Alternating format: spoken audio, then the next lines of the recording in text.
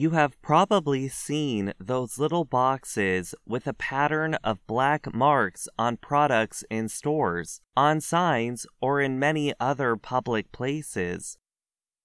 The designs are called QR codes.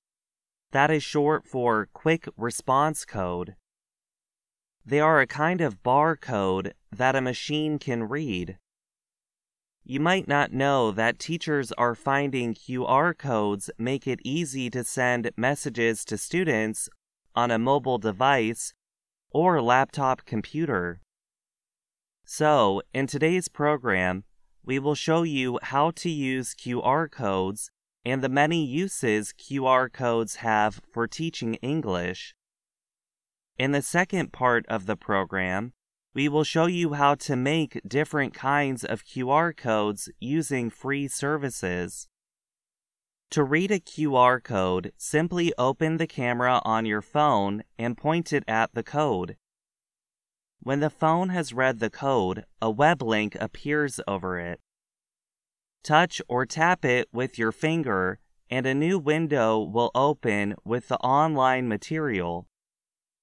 If this does not work on your phone, you can find a free QR code app to download.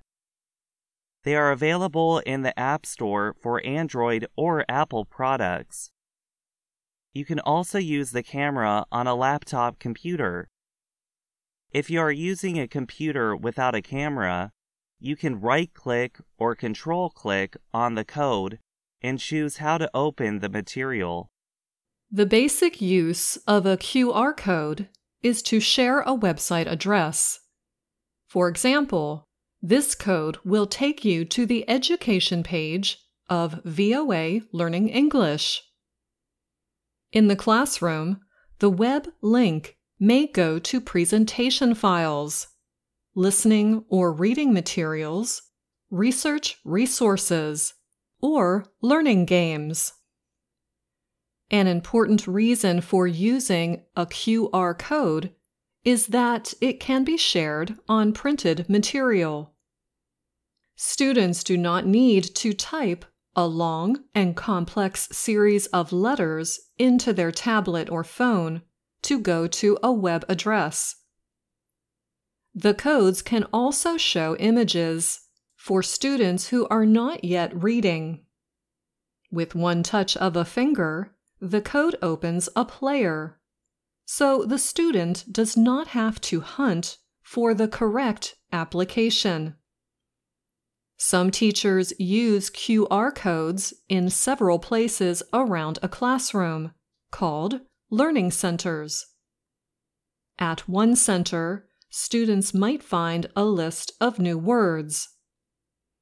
On a card at this center is the QR code for the Learning English Word Book. A student can scan it and look for the meaning of any unknown words. Another learning center might have a choice of storybooks. A QR code can take the student to the sound of someone reading the story. This code takes you to a public library's collection of storybooks. Teachers can use existing videos or create their own with messages to students. If you are online, watch this on how to share a video with a QR code. Learning with songs can be enjoyable and a nice break from schoolwork. A teacher can create a QR code for a song and print it on the same page as the song's lyrics or words for students to listen and sing along. One new idea in education is project-based learning. A teacher may create a QR code to link to a PowerPoint presentation.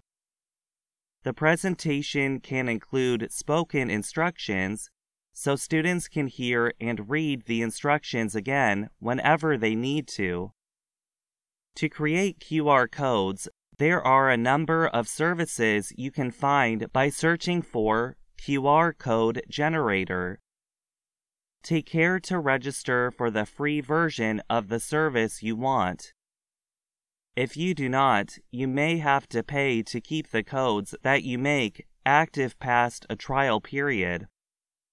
Once you have chosen a service, look for the choices available to share a web link, a document, image, social media message, or video.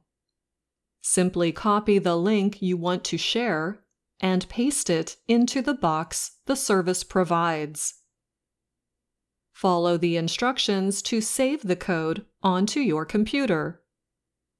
You can print the QR code or add it to a document that you plan to share electronically.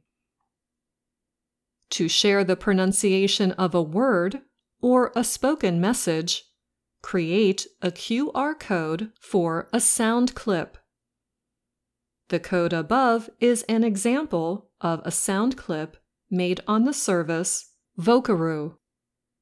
It says, "Welcome to Voice of America Learning English."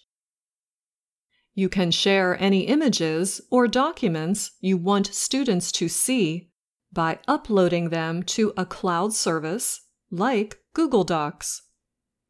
For example, the file linked to this code is a Google Slides presentation. Getting started with QR codes requires a little time. But once you have set up an account, you will probably have many more ideas on how to use these funny little squares. I'm Anna Mateo. And I'm Gregory Stockel.